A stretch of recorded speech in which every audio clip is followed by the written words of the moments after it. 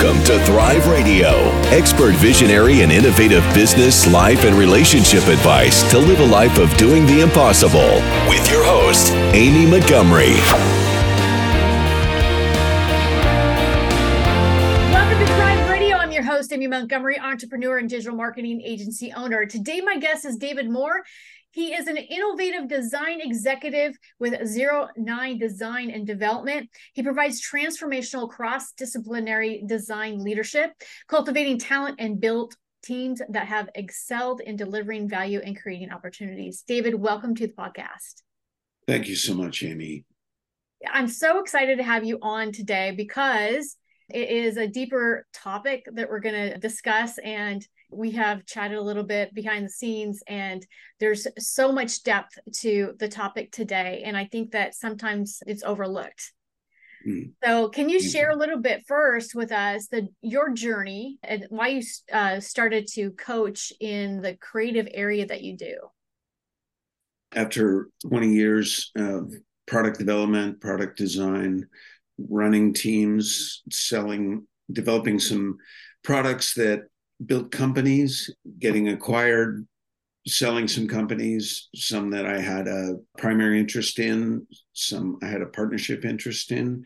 I see over and over again this sort of struggle for innovation and new product development.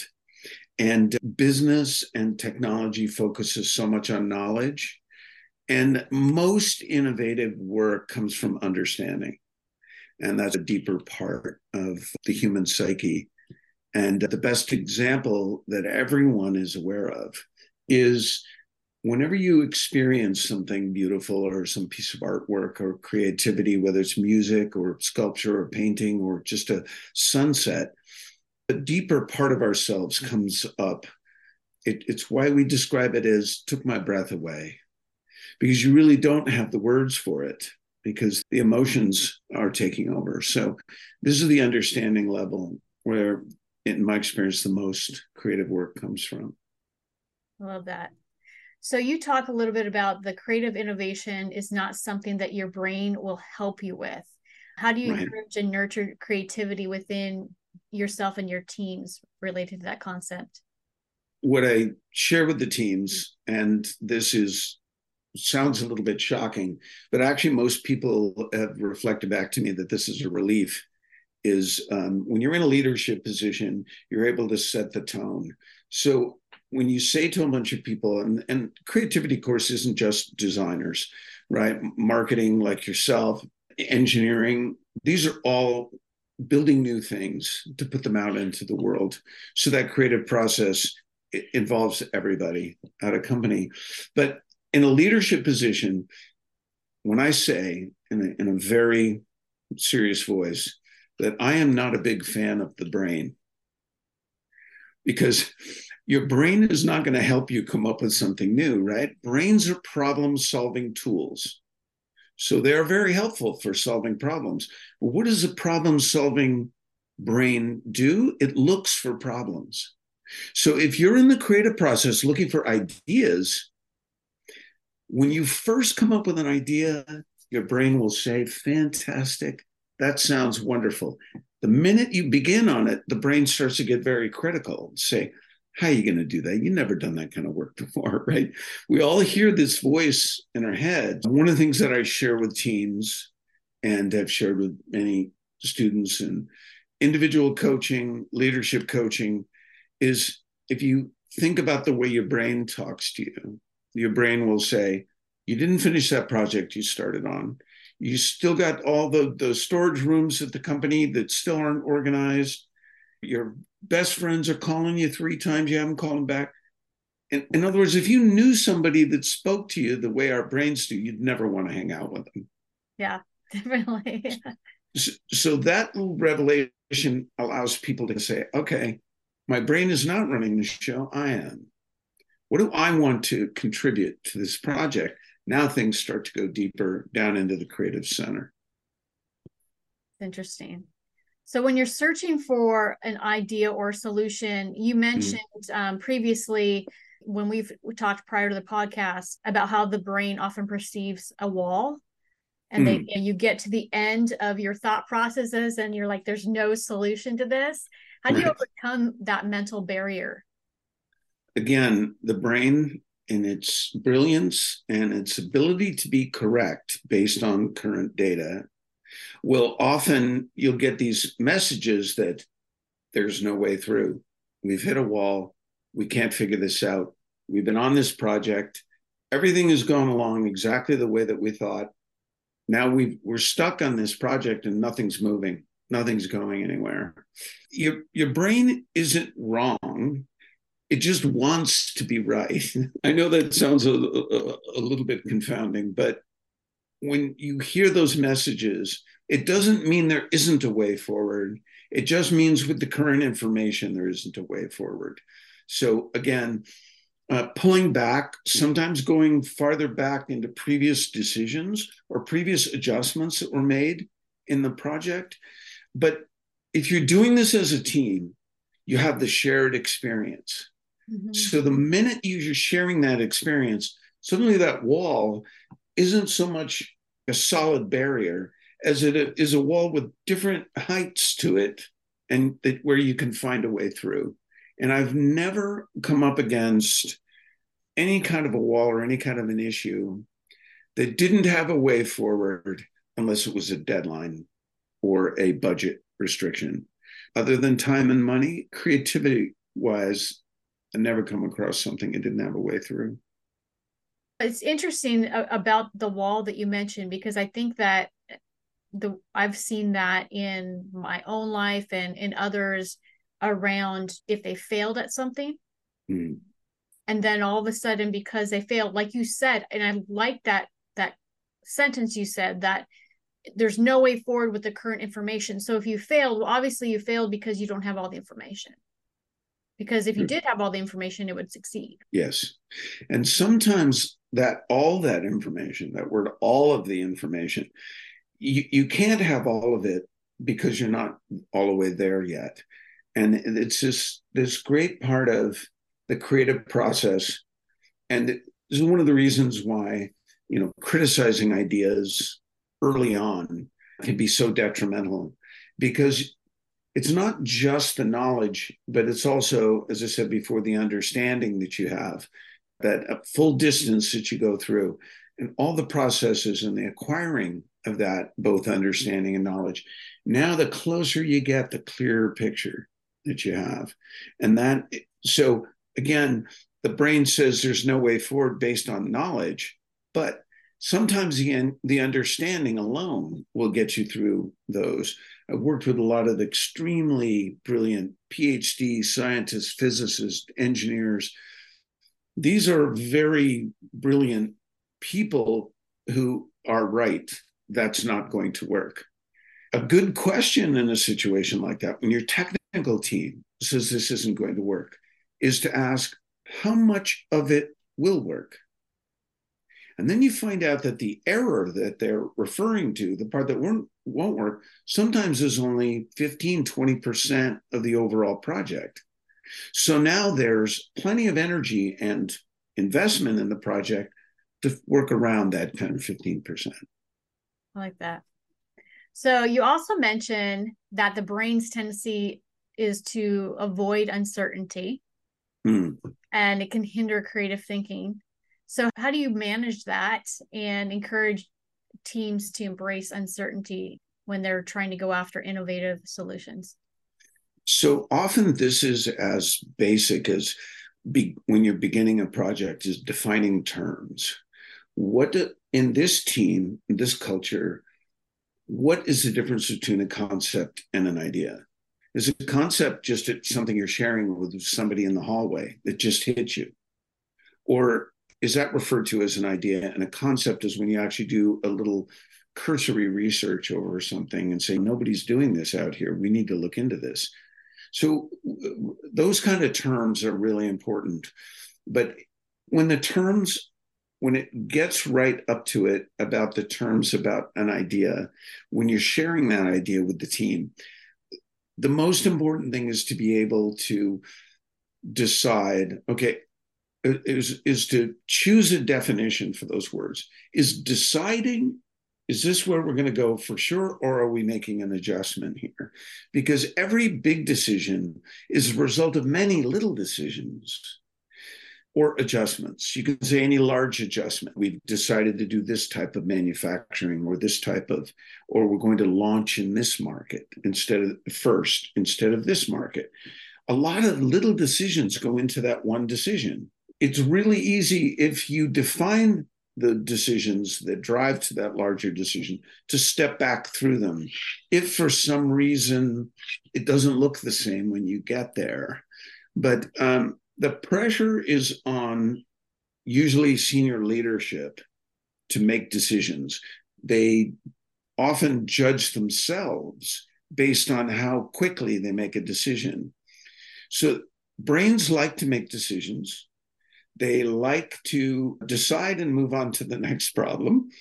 But the creative process and the inventive process requires that we suspend those decisions as long as we can. We can actually choose to go down one way for a prototype and choose to go another way for a prototype. We can do multiple decisions at the same time. Communication is key in this because you don't want anybody's good decision to be postponed just because you're still in the creative process. You want to identify it, value it, put a direction on it, put some resources into chasing it down. And then you have multiple decisions that often blend together to make the final version. So you also talk about pushing boundaries and exploring creativity out on the edge. I think that's a little bit scary for a lot of people. Mm-hmm. Can you share maybe an example of a project where you've used this approach that led to breakthrough innovation? Yeah, there was a project I did for the North Face years ago. There was we were manufacturing these backpack frames out of a new material. It's called forged carbon fiber. It doesn't really matter the material, but the presses that were required because of the size of the backpack. Mm-hmm. At the time, there were only a half a dozen of those large manufacturing presses available in the West Coast of the United States. And we were looking to do a short run and distribute these to the top athletes in the world so they could take them out on their K2 competition climbs and become sponsors. We didn't need a lot of them, but we didn't have access to them. The smaller presses were very numerous. And so I had to design a backpack frame that split in half. I had a lot of data about low back pain that people suffered from backpacks carrying large loads, especially in these extended hikes. So I grabbed a couple of engineers that were working for me, and we worked, I don't know, maybe 3 or 4 nights in a row and developed these little neoprene cushions right at the joint where the two halves would come together. So now not only were we able to manufacture easily on the smaller presses, but we added a feature of reducing low back pain and stress and strain on the low back. That taking advantage of the constraint, that was something that I just thought, man, if we're going to do this connection, if we have to do this additional complexity, what can we get out of it? Can we turn this into a benefit? I think that's really that's thinking about that, coming from that perspective of asking what can you get out of it rather than seeing it as a problem. That's huge. There is a lot of talk going on, Amy. I always clear this up with my teams. There's so much talk about every problem is an opportunity. Problems don't feel like opportunities, right? They feel like problems, right? Yeah. We all experience this, but yet every time you have an issue, you've got somebody squawking in your ear about, hey, it's not a problem, it's an opportunity. There may be an opportunity in it, but it requires so much calm, and I don't think people give themselves credit for this, that when there is a problem, it requires so much calm and so much control to stay relaxed, not to go back and try to look for what went wrong, and to massage it and find out if there is an opportunity. There's no guarantee that there's an opportunity in every problem. And I have this old line that a problem is no more an opportunity than a car is a road trip. That's interesting. Right? Yeah. That also takes the pressure off of people about, hey, a problem's an opportunity. You guys can figure this out. Not always. Most of the time, I would agree. Yeah. Yeah, definitely. So can you elaborate on the concept of reminding them about themselves? You had mentioned this to me prior to the podcast. And when it comes to fostering creativity and innovation, how do you tap into that and the motivations and qualities that drive the creative excellence? A lot of this is there's something in human nature that when we're in business relationships, I don't know that this is true in personal relationships, but in business relationships, we are often very generous with ourselves about our accomplishments. I went to this school. I went to this undergraduate school. I went to this graduate school. I got through this program. It took me a year to get into this program. All of these accomplishments out in the world, but we get very shy about our natural talents. I'm sure you've been in groups where somebody will say, Amy just has a natural ability for getting people to tell their story. We should get Amy to do these interviews. And suddenly Amy goes, oh, come on, you guys, that's not right. You get a little shy about it. But yet that's where our best ideas come from. So the comment, thank you for remembering that, the comment reminding people about themselves. I do a lot of work with teams where very rigorous requirements on exercises, project design, deliverables. But then we're always jumping out on a Friday afternoon for burgers and cold beverages and getting people to talk about themselves. And when you know the people that you're working with and you build that trust in a team, then you can start to draw on people's individual skills that sometimes get you through those hitting a wall problems that we talked about earlier. So reminding people about themselves and reminding them that their point of view is so unique in the world. It's also unique right here in this team and on this project. And if you remind them of that, remind them of their value to the team, that brings up that creative core of themselves, a creative center that we talked about. In your experience, what key factors differentiate successful creative collaborations from those encounter the differences and the struggles, and how do you navigate that? The differences like internally or the differences with market forces? Yeah, so let's say you've got two different teams and one really ends up being able to collaborate successfully. It's easy moving forward, but then there is comparatively another team that struggles with the collaboration, and maybe they just can't move forward, they get stuck. What kind of sets those apart, and what are the things that make them different? With the successful team, or the team that the success often comes from flow, their ability to expand out and capture knowledge, and then their ability to come together and push a project forward and hit the deadline.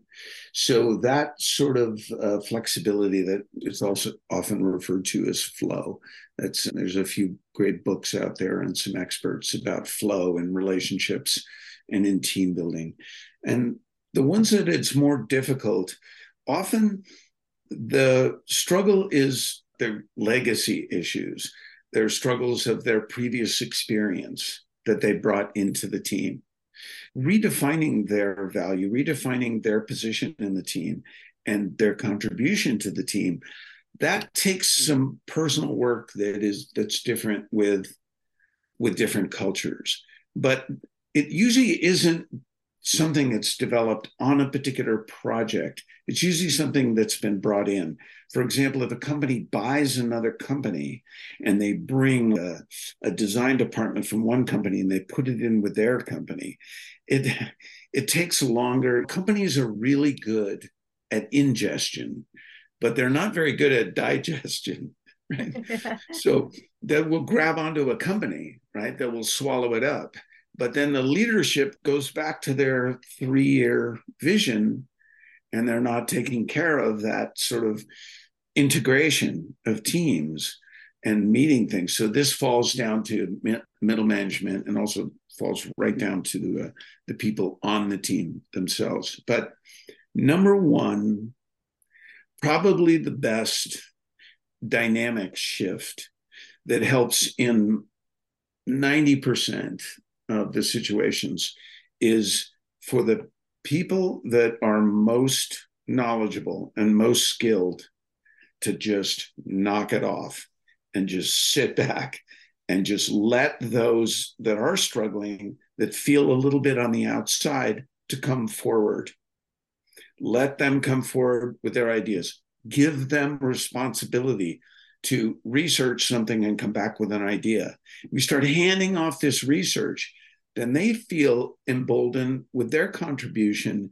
Now things start to level, and the team, there's no such thing as a perfectly level team, but people start to perceive their contribution.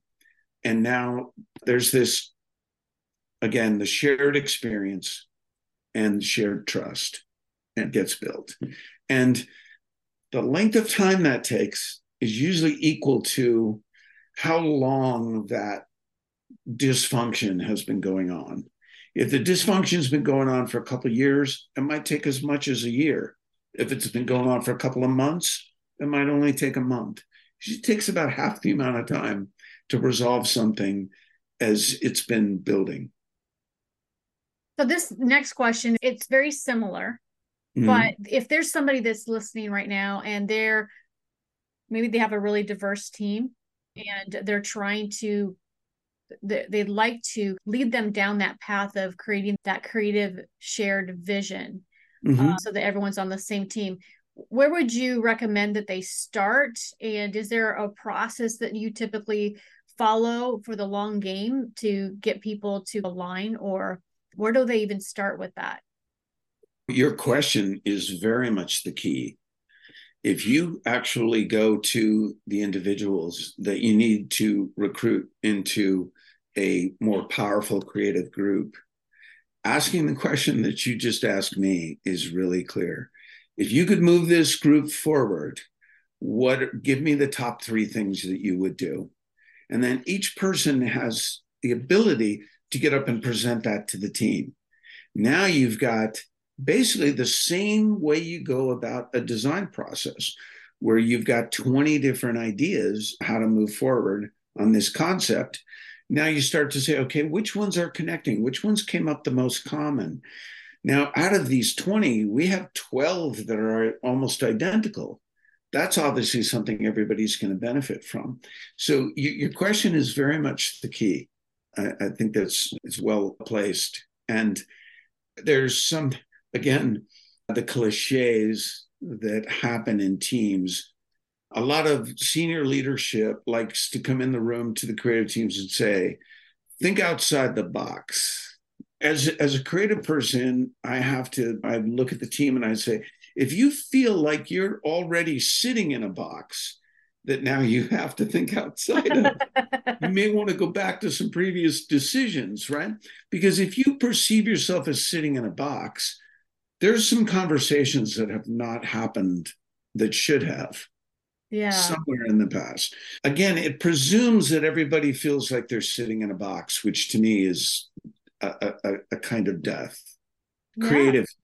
So if you could let people know that their input for the direction of this team is as important as it is for the project, for that particular feature they're working on, that particular integration of the technology, whatever it is they're working on, they're here for greater reasons than those skills. That is the key to contributing And the benefit that is not really measurable, but the benefit is when somebody knows that's their level of contribution, when somebody knows that their level of contribution is is extremely important as much as everybody else on the team, guaranteed they're going to be thinking about it on the bicycle ride on Saturday, when they're not even at work, when they're on their way to work, we're on their way home, when they're on a hike over the weekend, because they have a positive relationship with the team and the team's and the project's outcome. The team's their contribution to the team and the project's outcome, because that's positive, ideas will accrete, and you become, when you're excited about a project, you become like a magnetized rod attracting metal filings. And that's a quote from the author Stephen Pressfield. And it's really quite beautiful that ideas come to you when you're excited about that project. You bring up something really interesting too, when you talk about when people are, out there hiking and all of that. I've talked to so many different business owners on this podcast, and I hear that over and over again. Creativity happens outside the office. It happens when you're out there doing recreation. It happens when on the weekend, when you're painting a picture or whatever it may be, when you're in that energy of not having to think about what's at hand, all of a sudden you get all these ideas. Right. Like there are certain dynamics. When I'm coaching with a team and there's usually a half day kickoff and there's a half day at the end, you always want to end at the end of lunch. It's the best time to end, right? But there's usually a couple of days in the middle that are pretty intense, at least 2 days, sometimes 3. But I've found one of the most important things are really fresh bagels. And if you know where there's a place that makes fresh bagels and you can get there early and find a kitchen and grab a toaster and you can toast fresh bagels and coffee in the morning and you get there, I would recommend wasting the first 45 minutes of your scheduled day, which I often do. I'll have it start at 8 o'clock.